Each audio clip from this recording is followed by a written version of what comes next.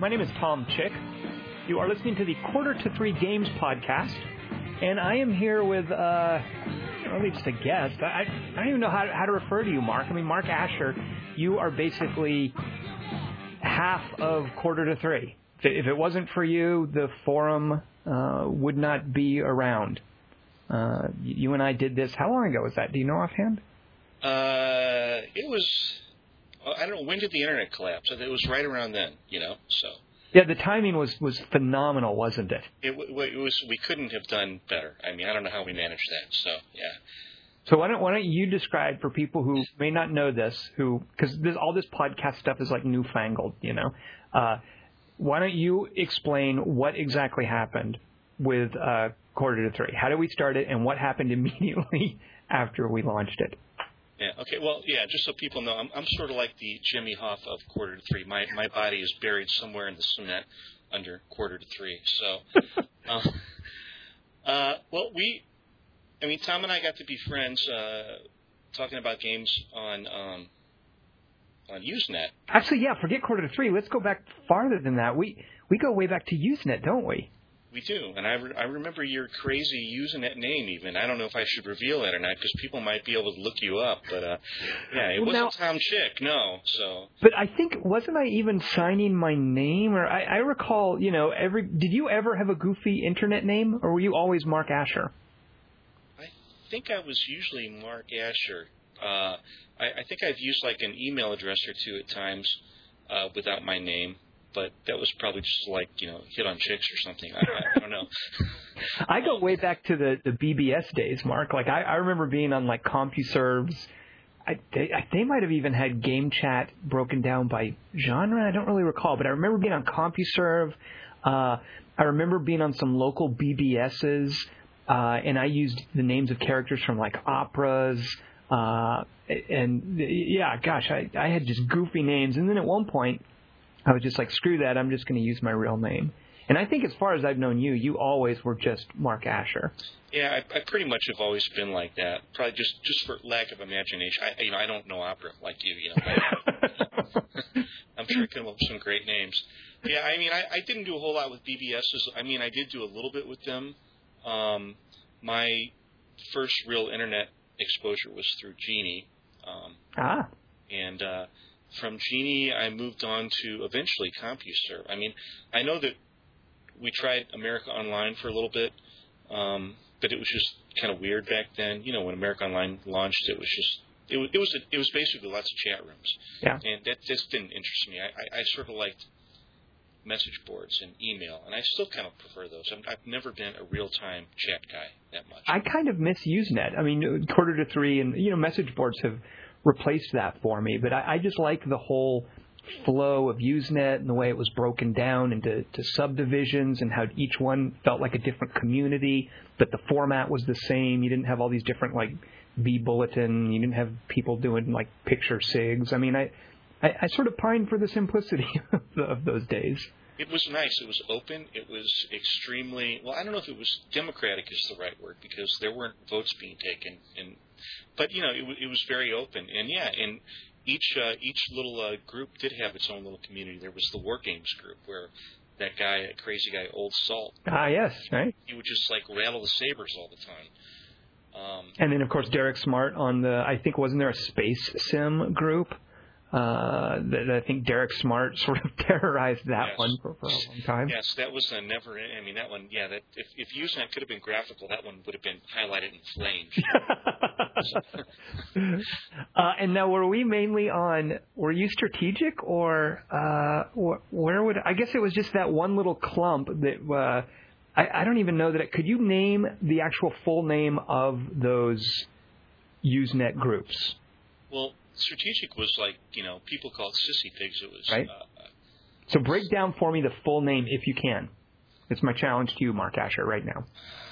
Wow, sissy pig. I can almost see it in my head. It's C.S. strategy. I can't remember. No, I can't remember the little hierarchy. I think it started as isn't it comp.sys.ibm? IBM. Yeah. PC. Strategy. There's got to be more than that, because it was just like some bloated title that, like I can't believe IBM was in there. But yeah, it was. Well, yeah, that was because, really, why was IBM in there? Well, because they wanted to differentiate it from consoles, I suppose, right? Or Macs, or I don't know. It's insane. So now, did we? So we were both post in the same news groups, and you and I were both pretty prolific. Right. Did we first meet at an E3? In person? Yeah. Well, I'm sure we emailed before then. I vaguely, and I cannot trust my own memory. I'm terrible at remembering stuff. But I vaguely remember that maybe the first time I met you was at an E3, and I seem to recall for some reason, here's my visual of the first time I met Mark Asher. I seem to recall pulling up, I couldn't have been in my Jeep, because I feel like I might have known you before then, but I seem to recall pulling up, and you're on the side of the sidewalk, and I pick you up from a hotel maybe, and I don't even know. But for some reason, that's like what I have in my mind is the first time I actually physically met Mark Asher. And I think it was at an E3, like one of the E3s here in L.A. That's a tough one for me, Tom, because I've had so many men pull up and pick me up on the side. Well, great. I'm not special. Wonderful.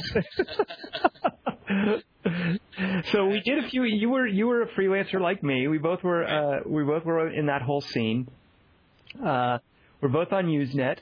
And do you remember? Because I don't remember any of this. How did we come to decide? Hey, let's do a website. That's a good question. Somehow I found out that CNET, CNET, we both were doing a lot of writing for Game Center. Right. They were starting up this network of websites, so like affiliate sites, and they were going to pay these people for traffic. They were going to sell ads on the sites and pay them a certain amount for traffic. And when I heard about that, I just thought, well, this sounds like a good idea. I would like to be in on this. So I don't know if I approached you first and said, hey, what about us trying to do something? And then we pitched CNET, or I pitched CNET first and got a positive response and then approached you. But it was something like that. So, it was just kind of seizing an opportunity that I heard about. I didn't know if they would bite on it, but they did, I guess, because they liked you and me. So. And part of what I remember being the appeal of that was I had been working, as had you, for so long, basically writing for other people. Right.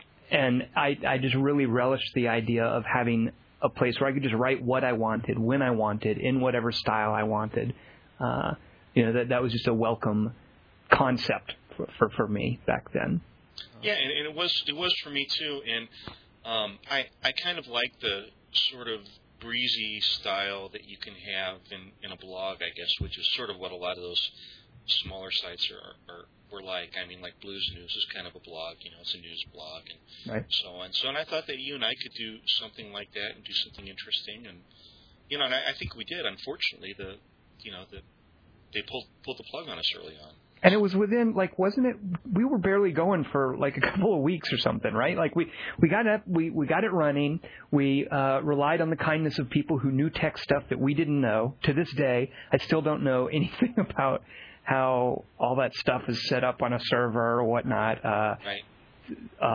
So we got this set up. And do you remember, by the way, when Jim Hunt, who posts as Azurom, he was so helpful to us, but at one point the poor guy accidentally deleted all the content on the site. And it might have been even the night before we decided we were going to go live. Do you remember that by any chance? Yeah, that was really freaky. It was wow. It really was. It was just like this. It was like the universe just sort of slapping you in the face. And I felt so bad for Jim because it was an innocent mistake. And we had enough backup material, and we maybe had to do a couple of articles up real quickly. But I just distinctly remember the night before we go live, Jim saying, I deleted everything, guys.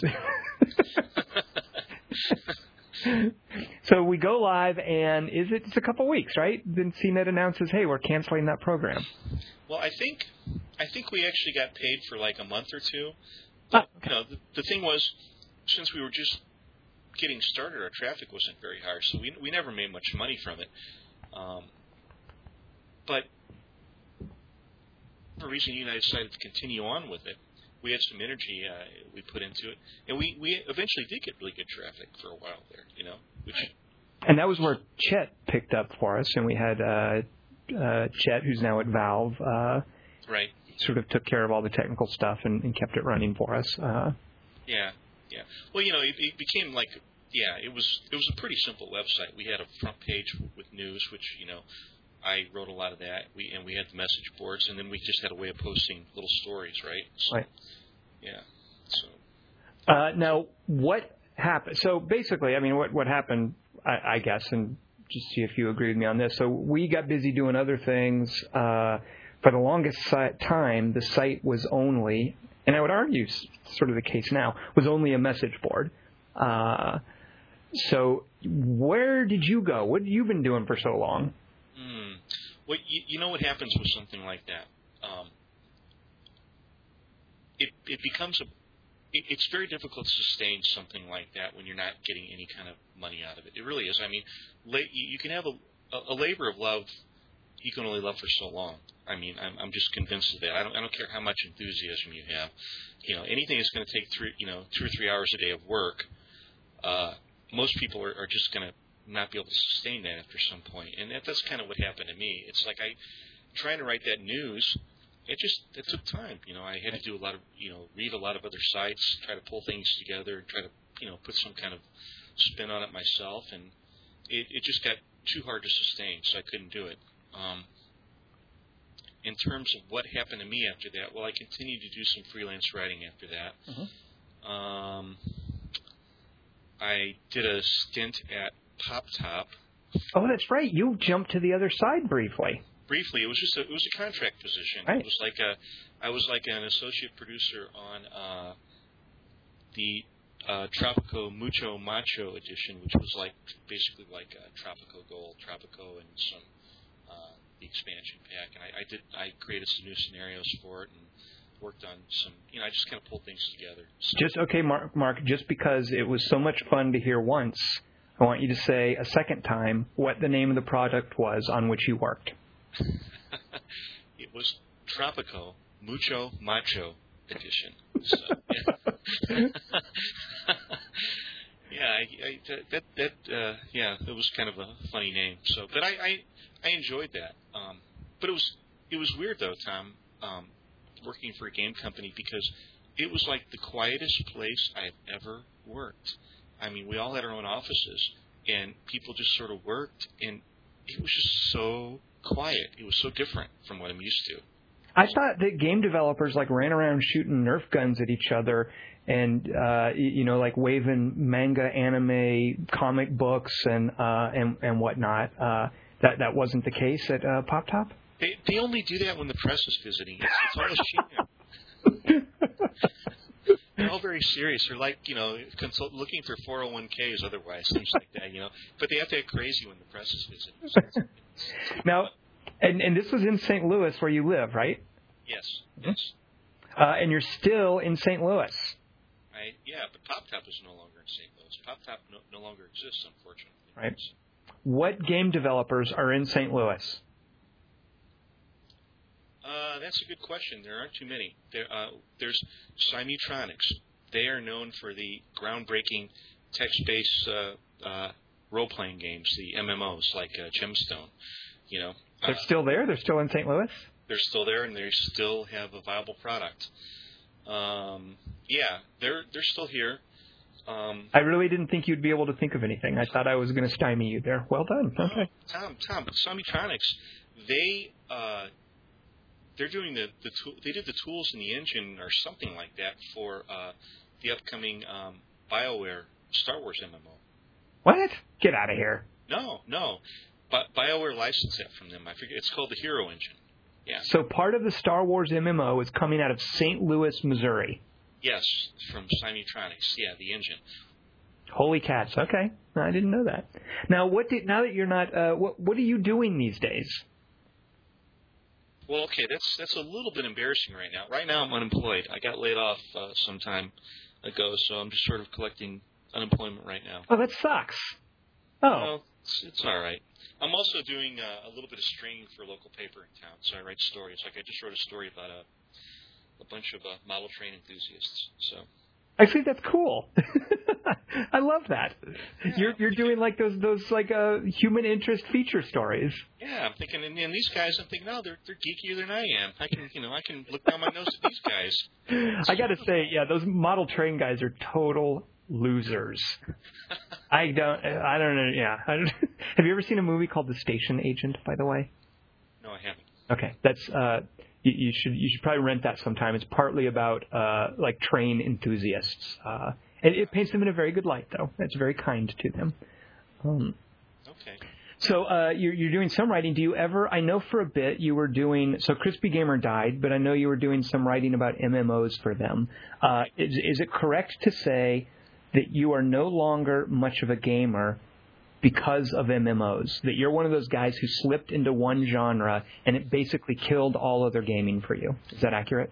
That's fairly accurate. Yeah. I mean, I keep for instance, like with the Christmas Steam sales, I bought a few games, like Torchlight, which is sort of a theme for tonight because it's kind of like a Diablo game. Mm-hmm. And I played it for like about 10 minutes, and I just sort of lost interest. And I also I bought the Stalker game, and I haven't even downloaded it yet. So I don't know.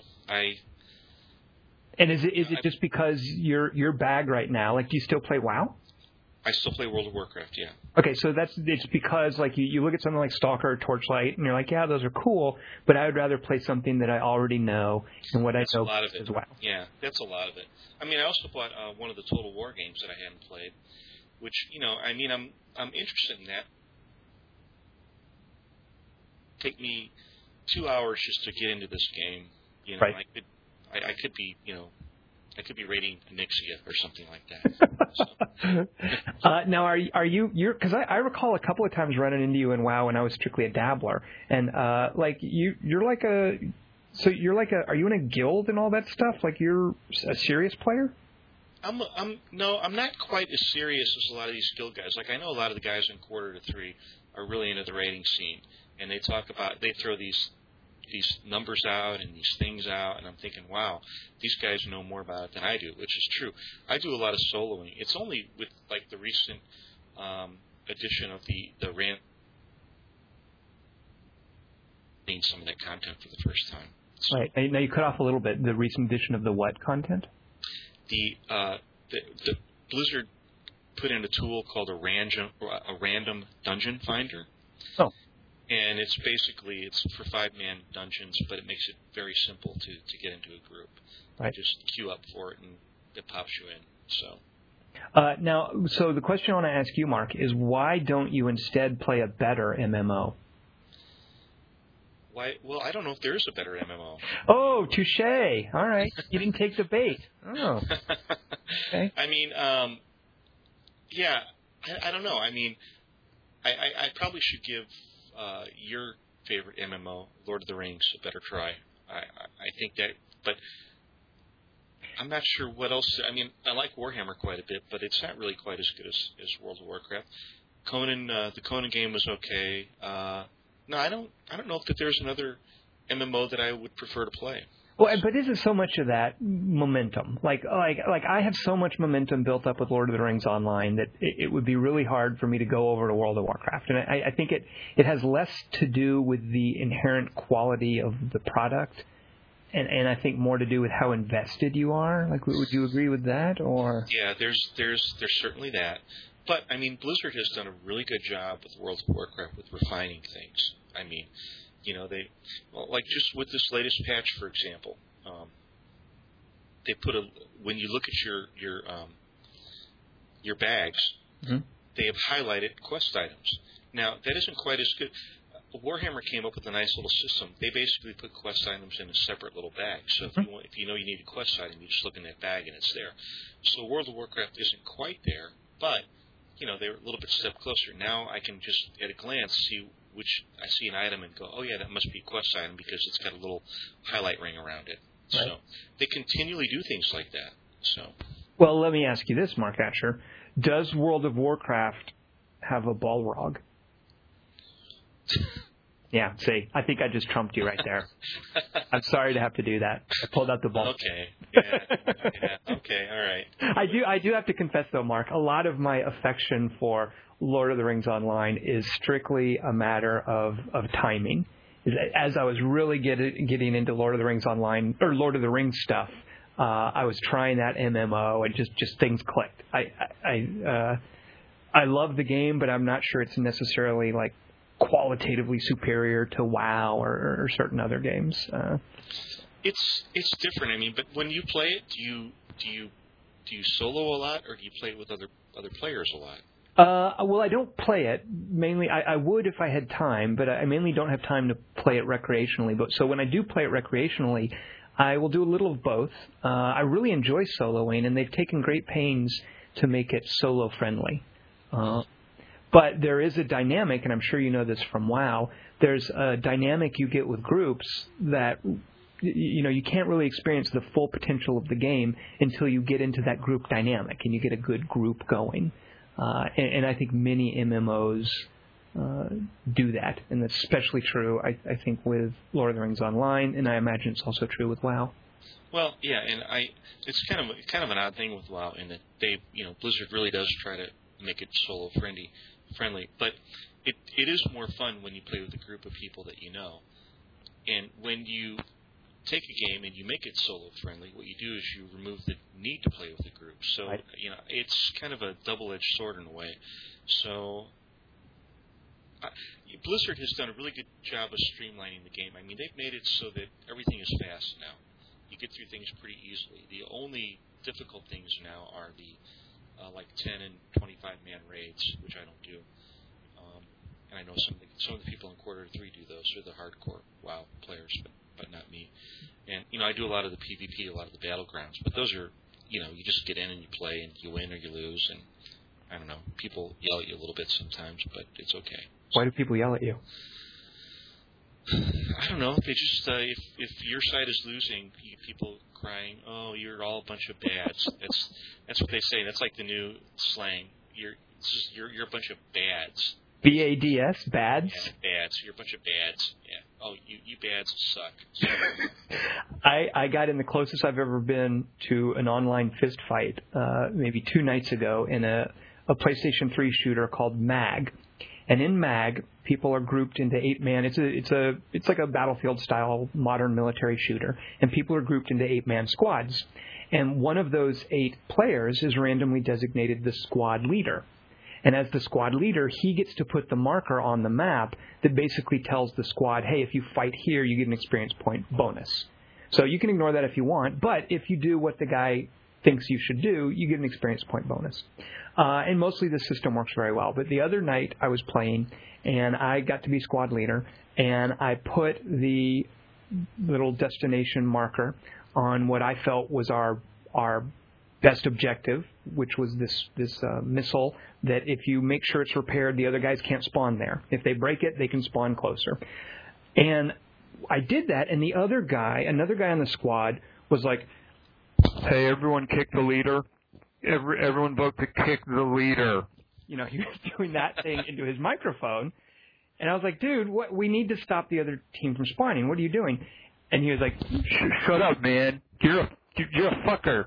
Yeah, I mean, and he was like some old deep voice dude. And I couldn't believe, and what amazed me about it, Mark, sorry to go on a tangent here, but what amazed me about it was I totally started responding to this guy at the same level. I started saying things to him, and God help me for doing this. I said, you should go play Modern Warfare 2. I mean, I was doing things like that.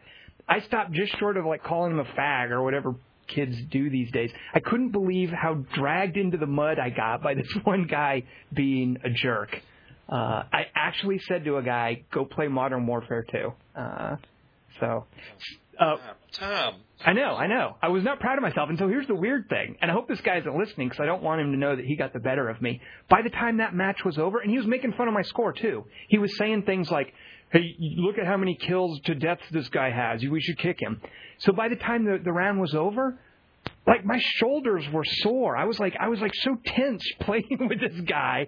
It was just such an unpleasant experience. So I hope he's not listening because I don't want him to know he got the better of me. But when you get called bads or bad, does it bother you? You don't care. Do you ever get wrapped up in World of Warcraft like that, like I just did with Mag? Well, yeah, I was doing a 10-man raid, which I don't do. It was like the first one I've done, actually. And I was playing my Warlock, and some other Warlock there was like saying, "Oh, this guy's bad. He's a bad Warlock." And I'm thinking, well, I'm a Warlock. I'm supposed to be bad, all right? He might have been complimenting you. My DPS wasn't high enough. It's like, well, I'm trying the best I can. I'm like, I think I'm pushing the right buttons. Come on, dude. So. Now, did you guys trade insults? Did you tell him to go play, EverQuest? No. What happened was our group wiped, and then a couple of guys, I think they disconnected accidentally. So we're just all standing around, and that kind of promoted that kind of chatter. And there's all these add-ons. Third-party add-ons in World of Warcraft, and they have like DPS meters, so people look at what your per second is. Yeah, it's like someone can like look at you while you're fully clothed and know like how large your penis is. It's very disconcerting. Well, that's exactly what the deal was with my death kill ratio in Mag. The other guy was, and I was like, "How dare you?" So what if I suck at the game? That's private stuff, man. Right.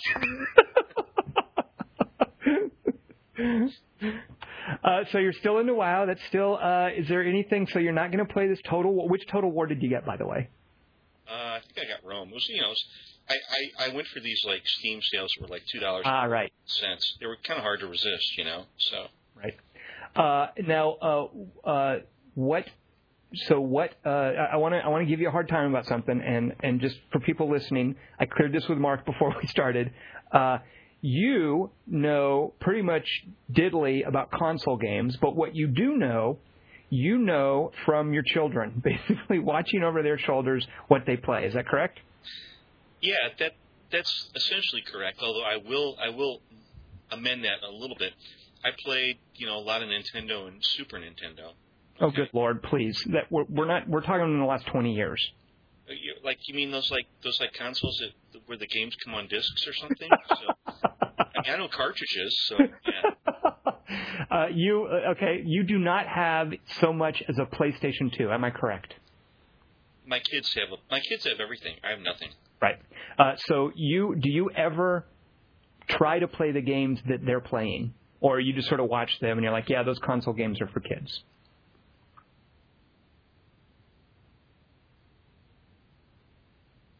I think I've lost you. You don't hear me anymore? Now I hear you. Yes, now I hear you. Okay.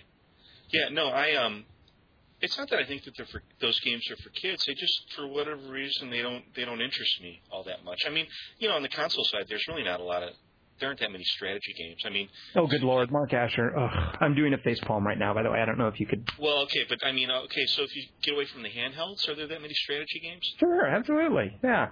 I did a whole podcast with Troy T. Goodfellow on basically my premise was if you are a strategy gamer, you need a console system. Mm-hmm. And yeah, that also does apply to handhelds, but. Well, it's not just that there are strategy games on console systems, Mark. And I know that you'll understand this. It's that so much game development has realized that the money is in console systems and has jumped over there. So a lot of cool strategy stuff is on consoles as well. I know the big development dollars are on the console side now. I realize that. Blizzard sort of being an exception, but. I mean, yeah, I guess there's some good. Well, here's another thing, and this is completely irrational on my part, but I hate that anime look. I don't like games that have the anime look. So, those big, weepy eyes. I just. Oh, Mark Asher, you are so 2002. Yeah, really. You're being kind there. More like 1992 probably, but okay. So the other thing I wanted to ask you about, I think of the people in this room right now on this podcast, only one of us has actually dated a Wiccan, and I'm pretty sure it's not me.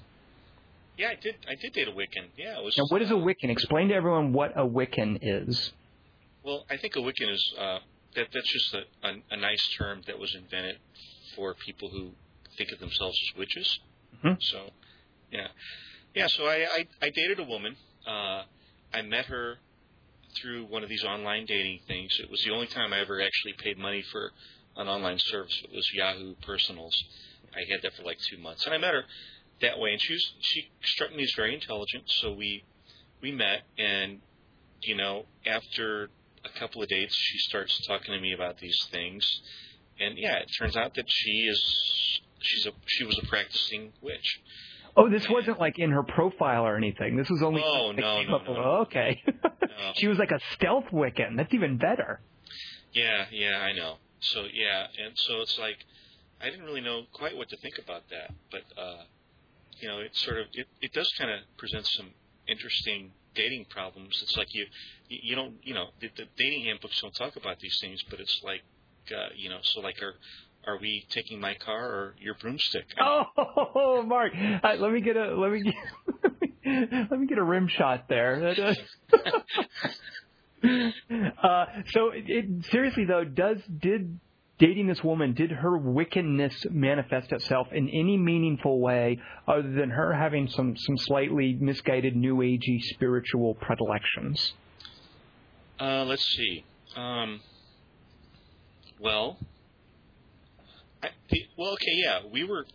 We were up in my room one night. Okay.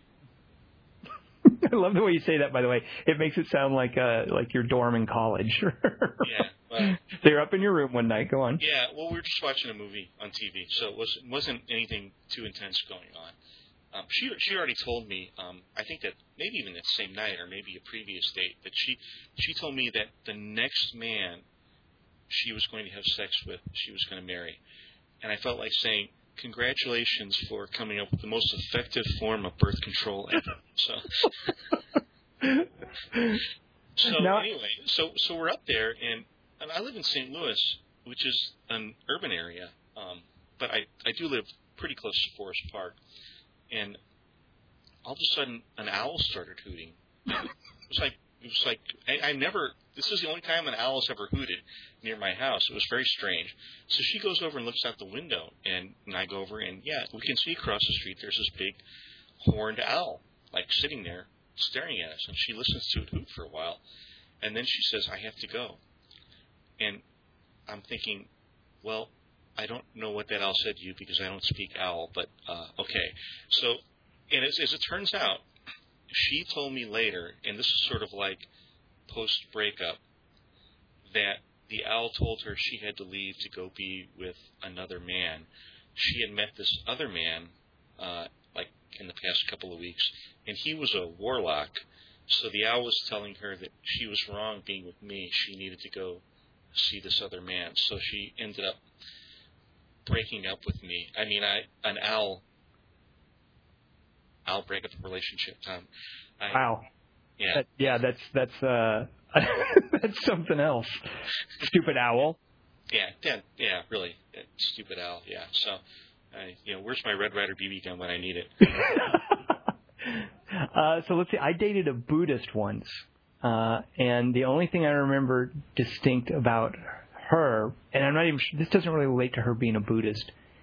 I'm not even sure why I'm thinking of this. So I'm in the car with the Buddhist one. She had a much nicer car than me, so we would take her car, and she would let me drive, and that was always kind of cool. She had a little sporty, I don't know cars, I don't even know what it was. It was some little sporty car.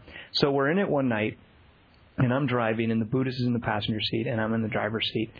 And, the rear view mirror, there's cars behind us, and their lights are shining into the rear view mirror. So I reach up and tick that little thing that puts the rear view mirror at an angle. You know that thing? Right, yeah. So I reach up and tick that, and she's like, "What is that?" I was like, "Well, that's the rear view mirror." She's like, "What does that do? How does that work? How did you know about that?" This had been her car for, I guess, years. And I guess because she was so into spiritual pursuits in Buddhism, she didn't know how the rearview mirror thing worked on her car. Actually, I thought that was actually very endearing. I'm sort of saying that like I'm making fun of how ditzy she is, but that was very endearing. Well, that is kind of cute. I mean, she was just sort of into letting the world be what it was going to be. Exactly. Why adjust the mirror? Why adjust the mirror? Why be all analytical about a car works? How that happens? And, yeah, exactly. Yeah. What kind of car do you drive, Mark Asher? I have Saturn. What color? It is red. Does it have the little thing on the mirror? Because if you need me to come over and explain how that works to you, I can do that. It does. I think it's kind of an older car, so yeah, but it still works. No, I think I'm good on that, Tom. So do you remember the Jeep? Like, do you remember my Jeep from E3? Oh yeah. I mean, every time I come out to LA, well, not every time, but several times you'd pick me up in it from LAX, so that was cool. And now that Jeep, by the way, I still have. And I'm glad you delayed our recording today because I was almost worried I was going to have to cancel because I spent all day running around today because of my effing Jeep. So here's the deal with the Jeep. For the longest time, the Jeep is not a practical car to have in Los Angeles. It gets 11 miles to the gallon. It's not a good way to get around. But I love having the Jeep. I love the Jeep. It's up on the big tires. I like being able to put the top down when it's warm. I like taking the doors off. I like taking the doors off and putting the top up so it looks like a command center Jeep. But for the longest time, I've instead been driving a more practical car, but I kept the Jeep as well. So the Jeep was just parked out in front of my house. I go out yesterday, and the Jeep is gone. And I'm like, did someone freaking steal my Jeep? So I call the police, and they're like, oh, no, it just got towed because your registration is expired. So, which, of course, I kind of knew. The Jeep was not going to... Here in California, we have to pass smog tests for our cars before we get the registration, and the Jeep was going to need work done for that, but, I didn't drive it enough to deal with that, so I just let the registration lapse. And apparently, if your registration is canceled, you can't be parked on the street. So... what I did today, starting this morning, I went to the DMV. I was in line there for an hour, and then you have to go from the DMV and take paperwork to the police station to get a release form, and then you have to go to the towing yard, and because the Jeep wouldn't start, it didn't run, I had to get AAA to go pick it up. So I spent basically the day running around chasing that stupid Jeep. And you can hear my cat's very upset about that. But I still have the Jeep, and I love that thing. And, I finally got it dropped off at a mechanic, and it'll get fixed and certified and smog checked and whatnot. So next time you come to L.A., I can pick you up in the Jeep again. I'm looking forward to that. That's good. So, I actually have a similar story to that. Back before I lost my job, I parked my car in the street also. And one morning I was getting ready for work, and I was almost ready to walk out the door, and I glanced out the front window, and I saw my car moving by itself. And I'm thinking, well, that's not right. And then, so I rushed. Hold on real quick, Mark. Hold that thought, because I want to say I once got out of my car and did not set the parking brake. And I walked up. I was just walking up to drop something off at somebody's front door. I walked up and put it there, and I remember turning around and seeing my car rolling down the street and having that same kind of thought. Well, that's not right. There's a cognitive dissonance seeing your car in motion from the outside. That's not something you normally see. I know, yeah. So, yeah, you're right. That's not right moment. So all right. So you see your car moving. You're like, that's not right.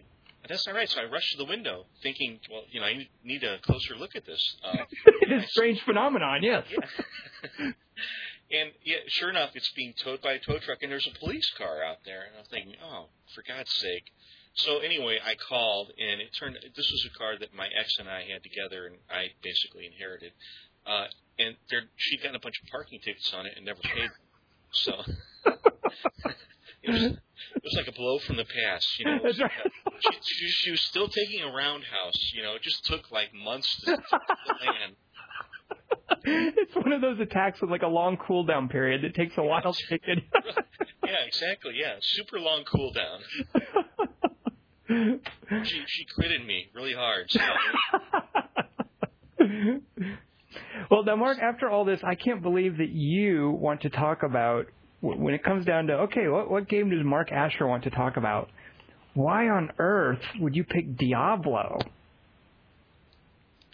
Because Diablo was so interesting to me, and because it was kind of it was a bit of a turning point game for me in some ways, in the way I felt about games, and it was also kind of like I think a real turning point for Blizzard too. So, so I think that's really interesting, and it was also I think it had an impact on Westwood as well. So, how so?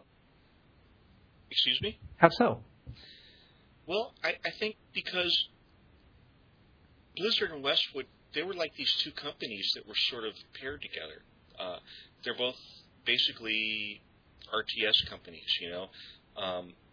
Oh, of course. Yeah, I didn't even think of that. Yeah. Command and Conquer and Warcraft 2 came out within a month or two of each other, and both were sensational hits. And both those games really kind of turned the PC gaming world on its head. I mean, not only did they sell a lot of copies, and there's a lot of enthusiasm for playing them, but so many developers love those games too, like Brian Reynolds. Even Sid Meier talked about playing those games with his kids and liking them, and he wanted to try to do something with real-time strategy. So, we saw all. I mean, it wasn't just game companies trying to cash in on RTS. It was developers playing what to them was kind of a new type of game and really digging it and getting excited about the possibilities. So I think that those were very seminal games back in the day. Mm-hmm. And Blizzard and Westwood were both at the forefront. And at the time, Blizzard was maybe a bit of a one-trick pony. I mean, Rock and Roll Racing, Lost Vikings notwithstanding. I mean, but they weren't doing those kind of games anymore. I mean, they did Warcraft, and then they did Warcraft 2. And so when Diablo was getting ready to come out, that was something kind of new for them. Mm-hmm. And this was back when we didn't get the kind of 24/7 coverage of games like we get now. So we were still mostly reading about upcoming games in the magazines, and the chatter on the internet where it happened, it was like on Usenet or CompuServe, and it was still a small population of people doing that kind of talking, and it was mostly talking about games that were out. So Diablo was a little bit of a, I wouldn't say it's a dark horse, but we didn't know as much about it until it came out the way we know about games now. Right. And so I think it was a little bit of a risk for Blizzard. They didn't know how it was going to be received. And I mean, yeah, you can say it's based on NetHack and those other types of games, but these are ASCII-based games, and there's no guarantee that those games are going to be popular. There's really, so it was a little bit of a risk for them. And the fact that it launched and was so successful, Blizzard was already on the map as a really solid developer, but it really kind of put them in a new league, I think. Now they had two distinct IPs, and they, and one was RTS and one was this action RPG. So I really think that made a lot towards making them what they are right now. Now, and also, go ahead. Oh, well, I want to ask, do you remember when you first discovered Diablo yourself? Like the first time you booted it up and played it and what you thought? Now, that's what I want to ask you.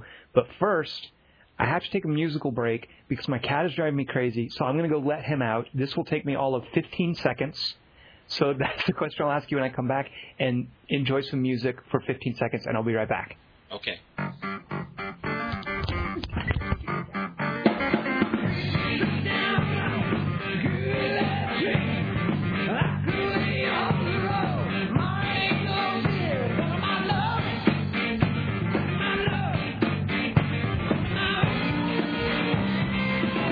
Okay, and we're back. Sorry about that. I think that's the only time that the cat has been so annoying he's interrupted a podcast. So do you remember when you first played it? Like, do you remember the first time you sat down and you were like, whoa, look at this? Oh, yeah, it's very distinct. I mean, Blizzard released a demo of the game before it was out. Oh. They released a 2-level demo, and I remember sitting down and playing that demo and just being completely knocked out. I mean, from the very start, that guitar music, that kind of haunting guitar music, all the way down to that uncredited Sean Connery voiceover work, So. That's right. Was that Kane? No. Who was the... That was Kane, yeah. Yes. Kane, yes. So. Now, is it Sean Connery or Jimmy Stewart? Can you? I don't know. It's uncredited, so we may never know. And can you give us a line? Can you give us a line reading? All I really remember is stay a while and listen, but I can't really do the Sean Connery. Oh, come on. I think it's a Jimmy... Is it a Sean Connery or Jimmy Stewart? I think it's a Jimmy Stewart. Stay a while and listen. I don't know. Something like that, yeah. And what was in the demo? So there was obviously the town, and could you fight any of the bosses? Yeah, because you get down in the second level and you had the butcher. Oh, yeah. I remember the first time I opened the door to that butcher room, and this big, giant, fat guy came roaring out at me, and it was like terrifying. I was like running away from him because I knew I couldn't beat this giant thing, So it surprised me the way that had an effect on me. Later on, after the game was released, and I leveled the character and became more powerful, I eventually went back down and opened the door to the butcher's room, and I just bitch slapped him to death with my bare hands. Give him the what for? Yeah. Yeah. That's what you get for scaring me.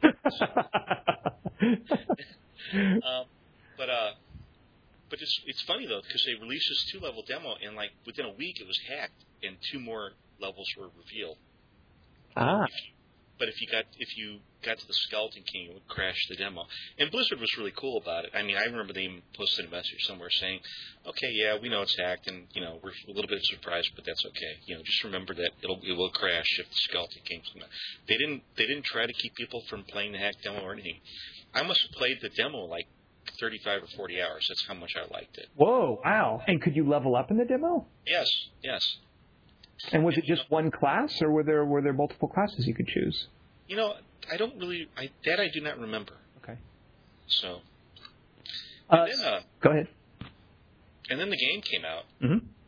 and it was just really kind of amazing. I mean, I thought that this may be the only Blizzard game they've ever released where you could argue that the graphics were close to cutting edge. I don't know if they exactly were, but they looked so great for a dungeon crawl. I mean, they looked kind of realistic, and the animations were great, and so I mean, not Diablo 2, of course, that was low res. That was 640 by 320 or whatever. When other games are already at 1024, so that was kind of weird for Diablo 2. But Diablo was, kind of pretty close to cutting edge, I think, and it just looks so amazing and so good. Well, I think it's a great example of where it's not necessarily the graphics engine that was part of it, but just the artwork and the animation and the atmosphere and like you were saying, the music. I mean, it had this really moody sense of place that was just so carefully crafted, I thought, and so effective. Yeah. Yeah, it was. It was Tristram, and it was just this kind of, this haunted town that was basically dead. Not many people were left, and it was very effective. It was possessed by demons and monsters, and as a hero you had to go down and try to clean things up. So it was. Now, before Diablo, did you have, because of course Diablo comes from, it has roots in games like NetHack and Angband. Did you have a background with those kind of games? Were you into those? No, I never had played those. So I don't know how that changed my perception of Diablo. So it's hard to say. Were you an RPG guy? Because I don't think I remember this about you. I don't know if you were into RPGs. I'm trying to think what RPGs were around before Diablo. I mean, there were some. Well, it would have been all those like Bard's Tale and Wizard. No, I was mostly a strategy gamer. Right. So, yeah. So Diablo, maybe that was, that may have been my introduction to RPG stuff. Although if you had gone on Usenet into the RPG group, there was always a hot debate going on there. Oh, yeah. It was like, don't even talk about Diablo in this group. It is not an RPG. Take your Diablo and go to action games. So, yeah. It's kind of funny, Mark, in a way, I want to say the violence that Blizzard has done to RPGs as a genre with Diablo and with World of Warcraft. But that's just from a purist perspective. They have done so much to basically expand the definition to incredibly commercially successful games like Diablo and World of Warcraft. There's still companies like BioWare doing traditional RPGs, but what Blizzard has done, which some people would argue gets away from being actual RPGs, has just been phenomenal as far as affecting the genre. Yeah. Oh yeah. There's no doubt about that. I mean, and I don't know if Blizzard ever. I have no idea what they call Diablo. I mean, I don't know if they called it an RPG or not. They may have called it an action RPG or something, but I don't think. Come on, you can't seriously. You don't like. You would characterize Diablo as an RPG, yes? Well, I mean, yeah, because I think of RPGs as like the way I used to play Dungeons and Dragons, which is, you create a character, and you run around and you kill monsters and level up and get.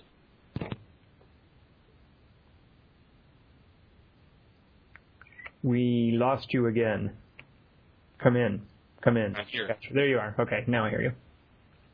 So you were saying you think of RPGs as things where you run around, you kill monsters, you level up.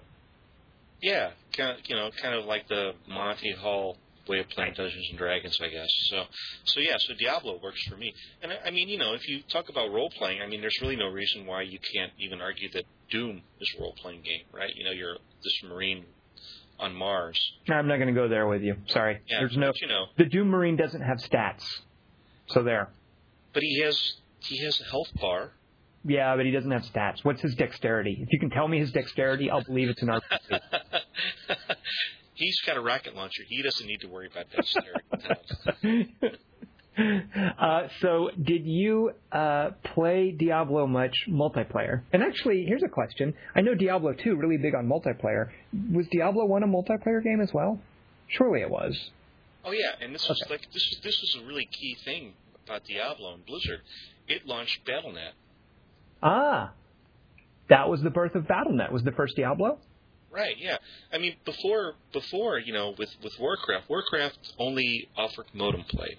Warcraft 2, I think, probably offered the same thing, but at that time, Kali was out, which spoofed a LAN connection over the internet. Remember that? I do. I remember playing Descent over Kali. Absolutely. Right. Descent was the big thing that launched Kali, and then both Command and Conquer and Warcraft 2 worked over Kali. So that's how I played Command and Conquer and Warcraft 2. Mm-hmm. And I really loved Command and Conquer. That was my favorite RTS game.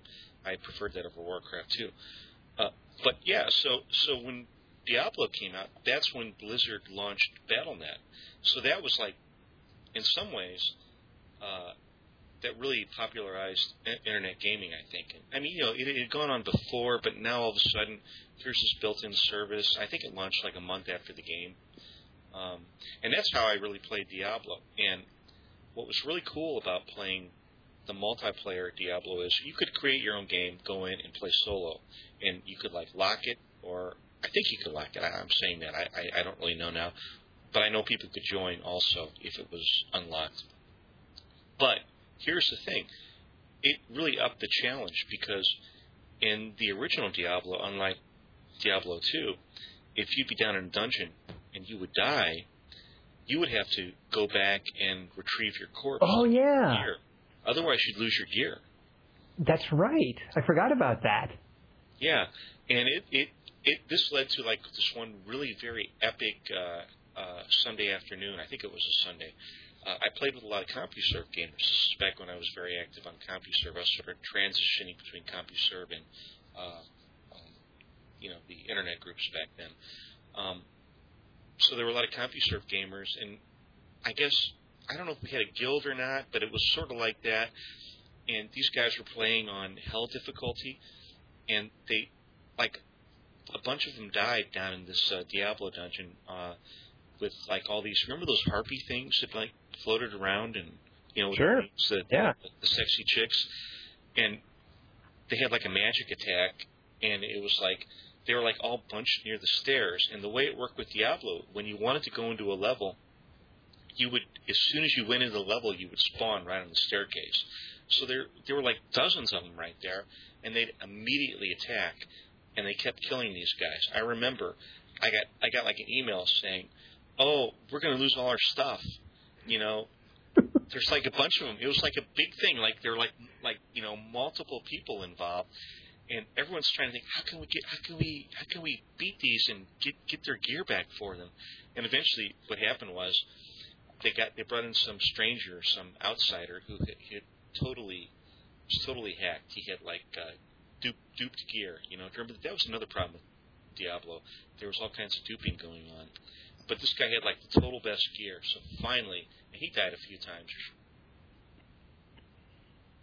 Copies of his gear, so he just put on like Superman changing into an unsoiled uniform or something. So eventually they beat enough of these back that they recovered their bodies, but it took hours. It was like really interesting. So And they had to recruit, like, he's like the man with no name from a Sergio Leone movie or a Western or something. That's beautiful. Yeah, exactly, yeah. Now, did your affection for Diablo also transfer to Diablo 2? Did you feel as strongly about that? Or did you burn out on Diablo?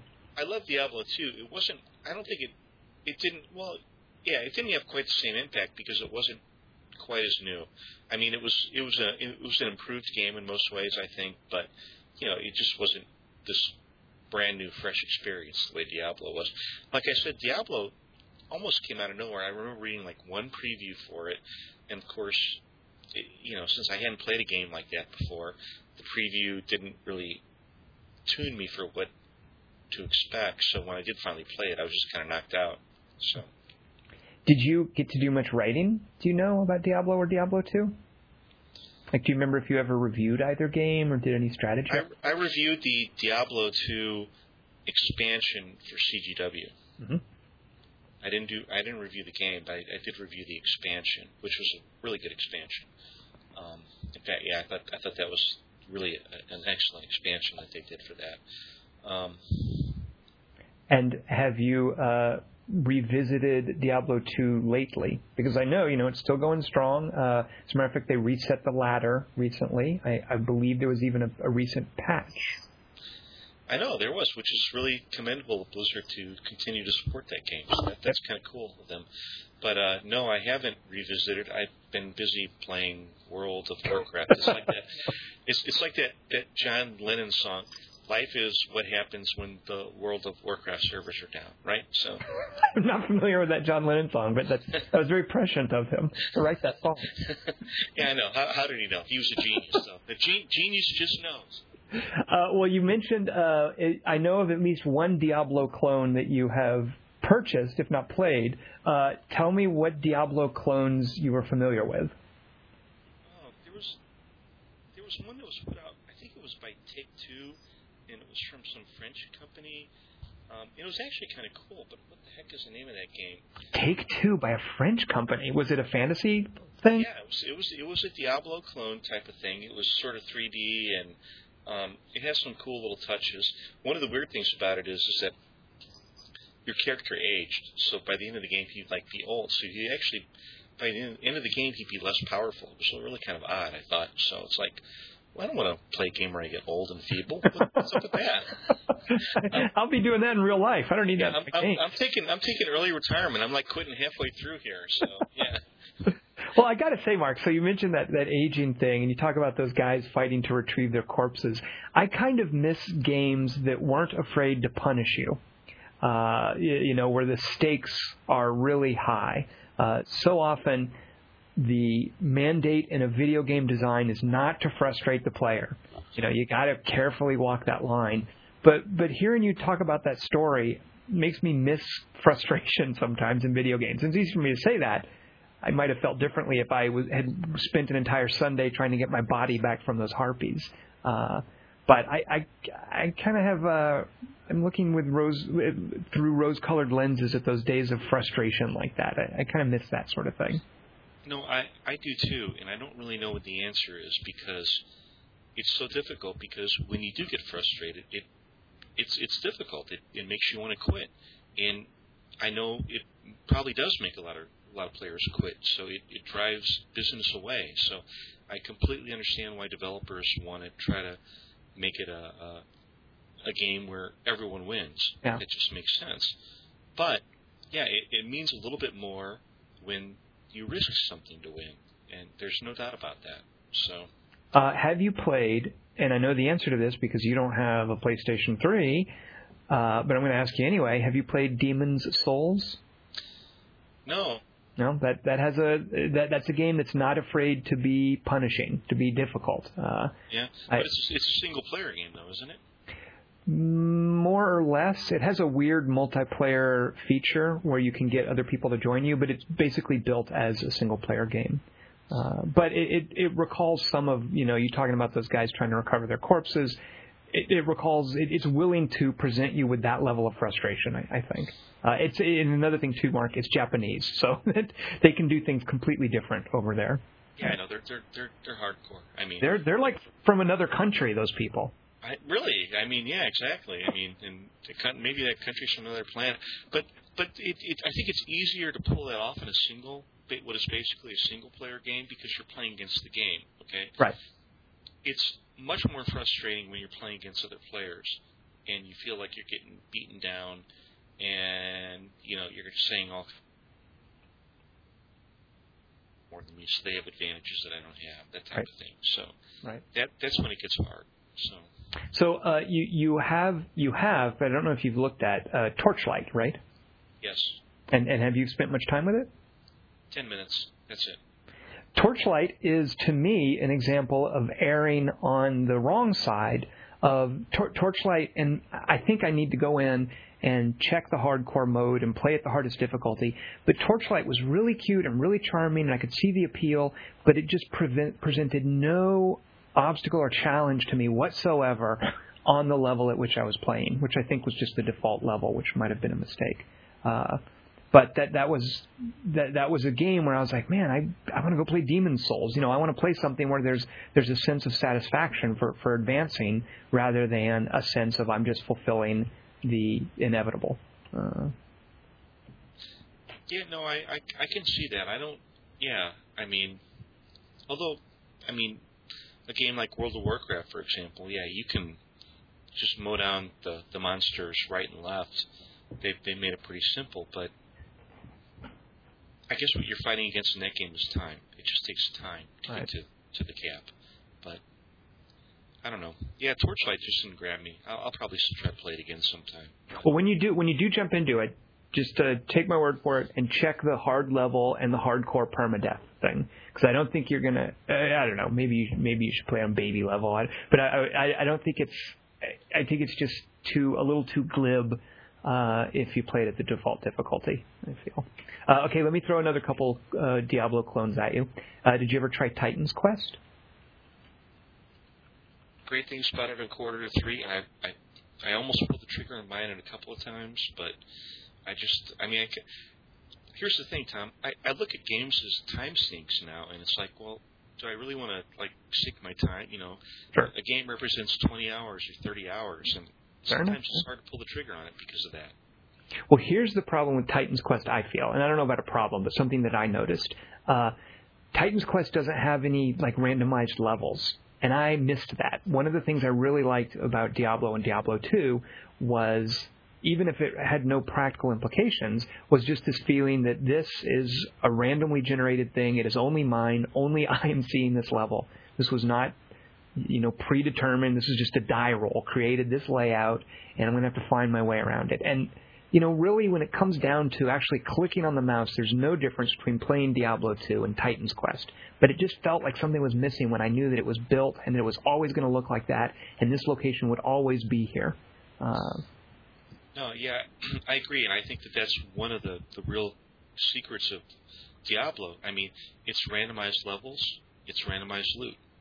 It's just there's always a little bit of freshness there. Yeah, you played it before, but it's just a little bit different every time you play it. So. And the randomized loot is, it really is like a jackpot. It's like pulling the lever on a jackpot and seeing what's going to pop out, and that's huge. And Titan's Quest did have that, so it wasn't completely, the idea of randomness wasn't completely out of it. Randomized loot, it's like getting a box of Cracker Jack. You can't help but want to know what the secret prize is, right? Exactly. You got to dig down and find that. So, yeah. Okay, let me throw another one at you, and I'm betting you dollars to donuts you didn't play it. It had its own special appeal. But there was a German Diablo clone called Sacred, and Sacred 2 is the one that I played. Did you ever see that one?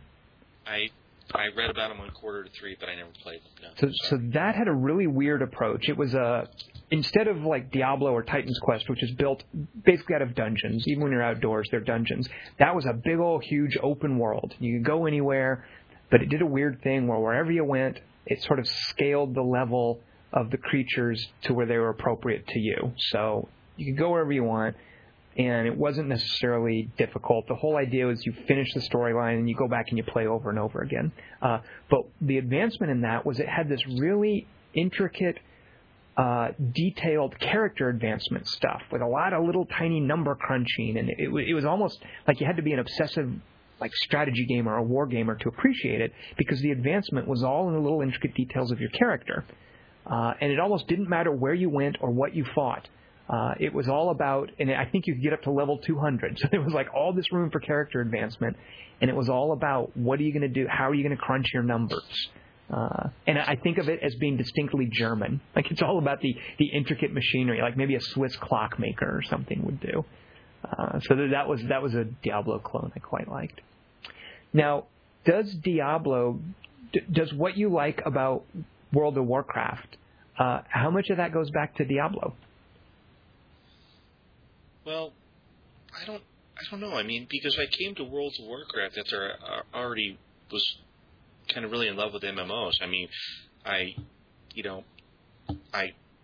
briefly dabbled with Ultima Online, but I played a lot of EverQuest, and I played a lot of Dark Age of Camelot. I played a lot of Shadowbane. So these were games that I loved a lot. And so when World of Warcraft came out, I just tried it, and it's kind of like best of breed, I guess, is the way of putting it. So. I guess what I wonder about is that did Diablo introduce to you this idea of leveling up a character and chasing loot? And is that what you like about MMOs?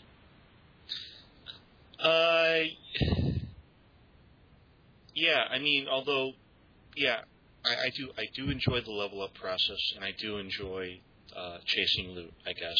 I mean, the thing with World of Warcraft is the characters I play have been level capped for so long, they're not leveling anymore, so they're just, I chase loot a little bit, and I really just basically chase loot so they can PvP better, because I kind of like playing Battlegrounds. So I'm kind of at a mature stage with World of Warcraft. So you say mature, and I can't help but want to sub in the word stagnant. It is a bit stagnant. No, yeah, you talked about it. There's just a lot of forward momentum. Right. Yeah, but there's something else I wanted to talk about with Diablo. Mm-hmm. Okay? Yep. Diablo, in a sense, kind of launched me into my little sub-career as a game writer. So. Oh, it did? Yeah. The first thing I ever did, I wrote a strategy guide for Age of Empires for GameSpot. Okay, but that was kind of like a one-shot thing. But there was I can't remember the name of the studio now. I should have thought about this before. It just popped in my head. Bob Clardy. Does that name ring a bell with you, Tom? Bob Clardy? Clardy, Clardy. And he was a developer with his Sierra. And they did a Dungeons and Dragons game. And I can't remember. This is bad.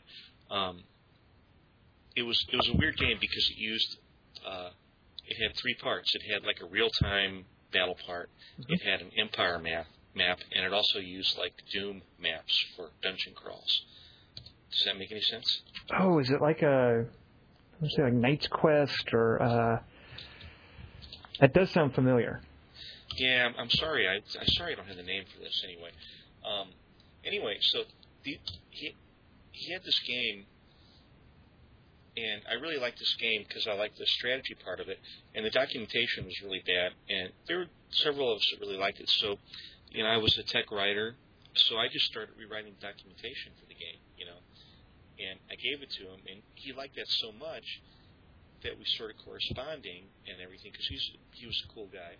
And then all of a sudden, at some point after Diablo came out, this was the little gaming group that Sierra went to and said, we want you to do an expansion for Diablo, and they did Hellfire. Do you remember that? Just Cyberlore?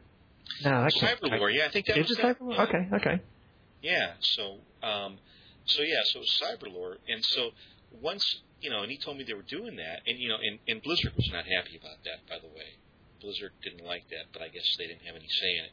So once he told me that, I said, well, I'd like to, maybe try to write a preview for something like that. So I turned around and I pitched CNET's Game Center, and that was George. What's that guy's name? George Jones.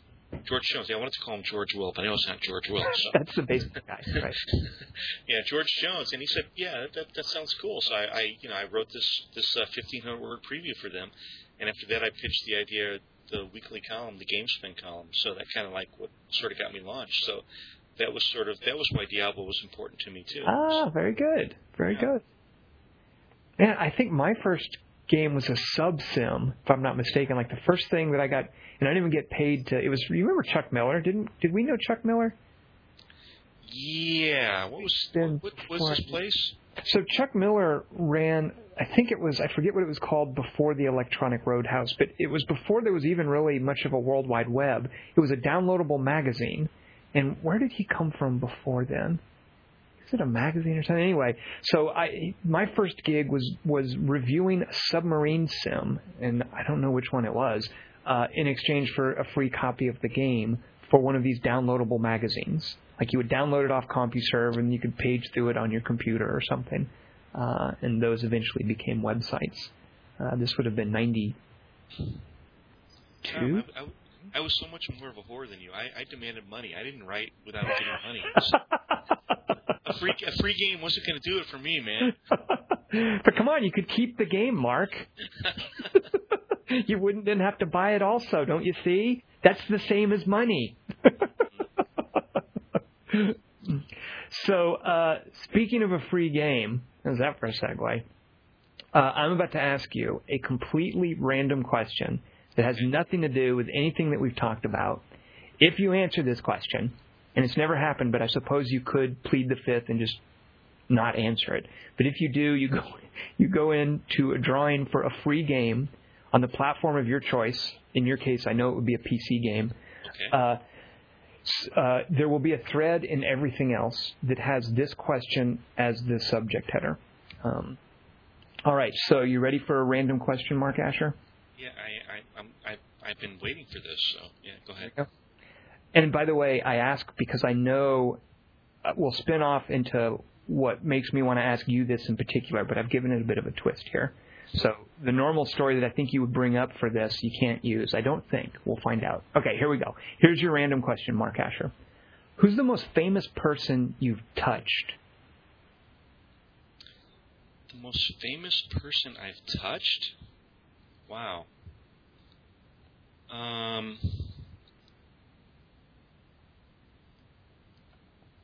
Well, I am going to say I can't remember exactly if I touched him, but you must have given him change. Yeah, it's what is that guy's name? He played the captain in The Ghost and Mrs. Muir. He played the. Well, now I have no idea what you're talking about. I don't think you're talking about the one that I'm thinking of. First of all, what is The Ghost and Mrs. Muir? First of all, it was an old movie. I mean, I know you don't watch black and white movies, Tom. What are those? I know. So, but this was an old movie with Rex Harrison, and he played a ghost, a sea captain ghost. This is the guy that was on Hollywood Squares. Oh, Match Game, right. Nelson Riley. Yeah, exactly. Because I was, that's the story I was thinking of. So, yeah. But I didn't know if you actually had touched him. I gave him change. Yeah, he bought porno magazines for me. So now, by the way, Mark Asher, what the heck were you doing selling porno? I was just trying to make my way in the world. You know, I had. You were young and you needed the money. So you did work at like a magazine stand, right? And Charles Nelson Riley was in town. Yeah. Yeah, well, it was actually a small bookstore. It was more than a magazine stand. It was actually more of a bookstore than a magazine stand, but it did have a really good selection of magazines. You know what, Mark? That makes the story even more sad. Go ahead and tell it, though. Go ahead.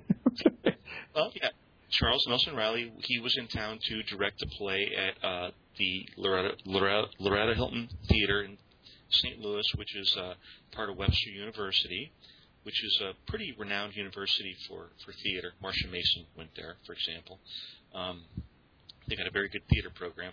And Julie Harris was one of the stars, and the other star was, I can't remember the guy's name, that he was nominated for Best Supporting Actor in Fiddler on the Roof.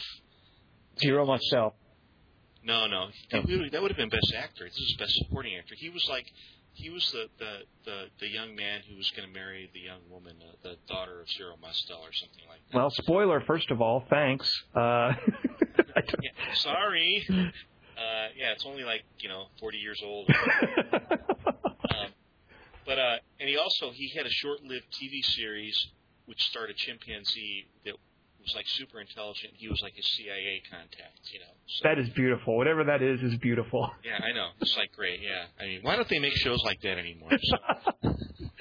So Charles Nelson, and if you remember Charles Nelson Riley, he looked just in person like he did on TV. He had the hat on and everything, and he acted just the same. He had the laugh and everything. And so one time he was buying porno magazines, and he said to me, "I want the one book of poetry. Do you have the one book of poetry?" And I'm thinking, well, there's more than one book. What do you mean, the one book? And he goes, I said, well, I don't know. What do you mean? He goes, no, the one book. He was playing with me a little bit. And so, I pleaded ignorance, and finally what he told me was he wanted Emily Dickinson. So, and we actually had that, so I got that for him. So we touched them very closely. So now I feel terrible now bringing up the poor guy buying porno when there was that touching little story about him. Oh, well, and you know what, Mark? It's so terrible. God bless the internet now, because people like him, if I ever, not that I ever would buy or consume or observe porno, but if I did, I would hate for someone to tell a story about, I remember Tom Chick buying porno from me one day. And poor Charles Nelson Riley, every town he went to, he probably had to do that. There's probably somebody who has some story about the guy buying porno. Yeah, well, I'm scheduled for another podcast later on tonight when I talk about Tom Chick bought porno. Okay, so. Sorry about that, Tom. Okay. By the way, so great taste with Emily Dickinson. Now, you're big into poetry. Would that you obviously, I presume, would support that choice? Yeah. Who's better than Emily Dickinson? Oh, she's good, but there are lots of poets I like. I mean, I like a lot of contemporary poets, like Albert Goldbarth. He's still alive, so he's a cool guy. So, yeah, I met a woman had a nice 6-month relationship. Based on an Albert Goldbarth poem. So, yeah, I got to love that guy. So. Wow. Wait, how does that happen? If you don't, can you tell this story? Of course I can tell that story, yeah. If you tell this story, I'll tell one about John Irving. So go ahead and tell your Albert Goldbarth story. Okay. Well, first of all, I've actually met Goldbarth a couple of times in person. I've gone out and had beers with him. He's the only poet to win the National Book Critics Circle Award twice. He's a really renowned poet, although such as it is with contemporary poetry, people just don't know it anymore.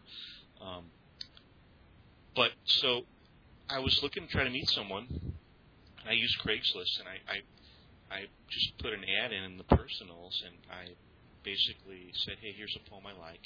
It was a short poem, 14 lines. It wasn't really a sonnet, but and then at the end I said, if you think this poem is interesting, you might find me interesting. And I got one single reply.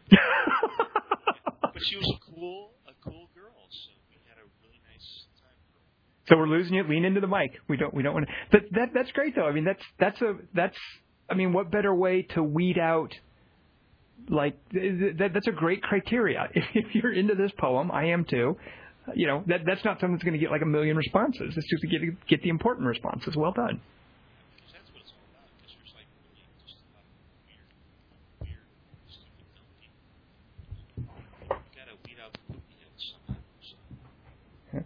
Oh, rats, I'm losing you. Can you lean in? Are you there? Hello?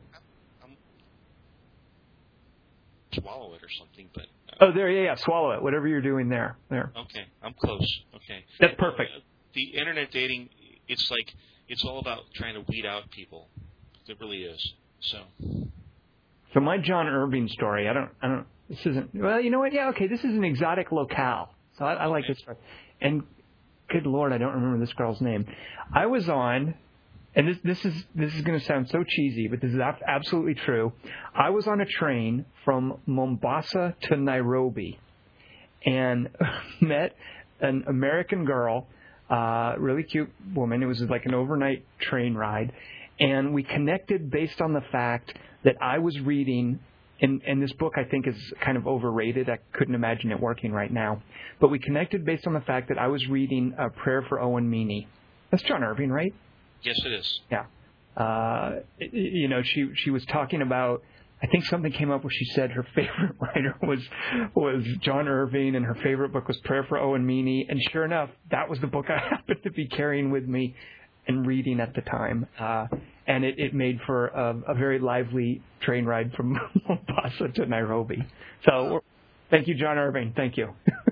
Really, and yeah, that's a strange train ride to begin with. That's cool, though. So, good story. Thank you.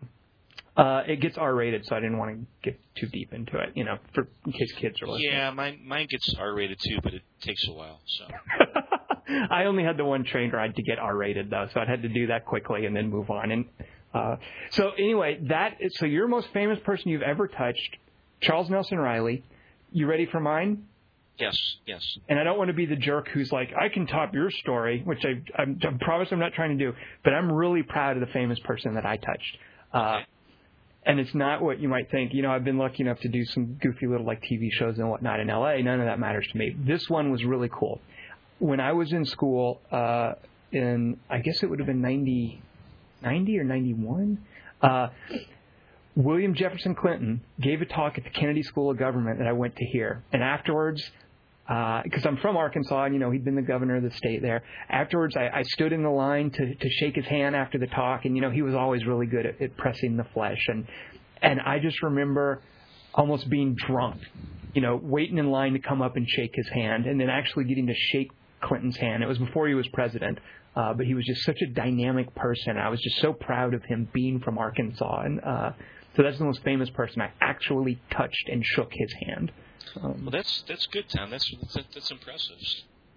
And the thing too, also, Mark, is as you're waiting in line to go up, you have the opportunity to say something, and I just remember being so flummoxed trying to think what I was going to say.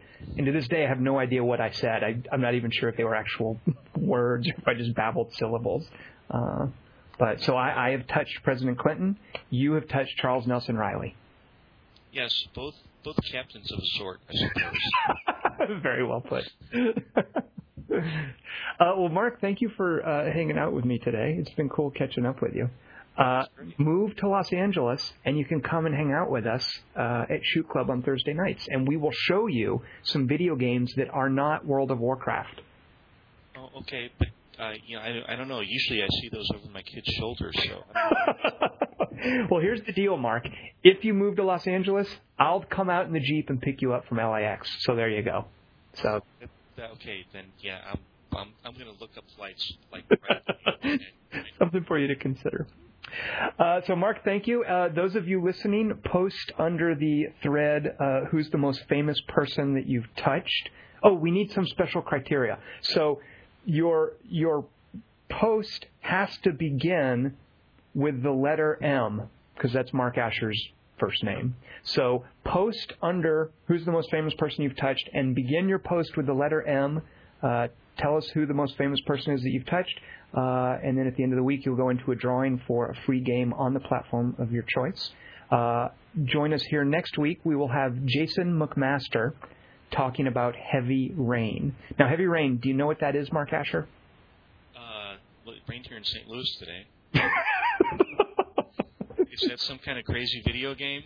It's a crazy video game. It's on the PlayStation 3, and it's like this. I hate it, by the way. I don't want to color any sort of discussion before Jason gets on to talk about it because I think he liked it. But it's like interactive fiction. It's like one of those books where you're like, if you want your character to kiss the girl, turn to page 76. If you want your character to slap the girl, turn to page 112. It's like a forking. You're watching these turgid, awkward cutscenes, and every now and then there are forking paths for the storyline. It's basically an old-school adventure game, but without the pixel hunting. Okay. That sounds like something I can miss. I'll so. I'm with you 100% on that, yeah. Okay. So. All right, so those of you listening, join us next week. And, Mark, it was so good to catch up with you, and we'll be seeing you around on the forum. Okay, it was great. Thanks, Tom. Take care.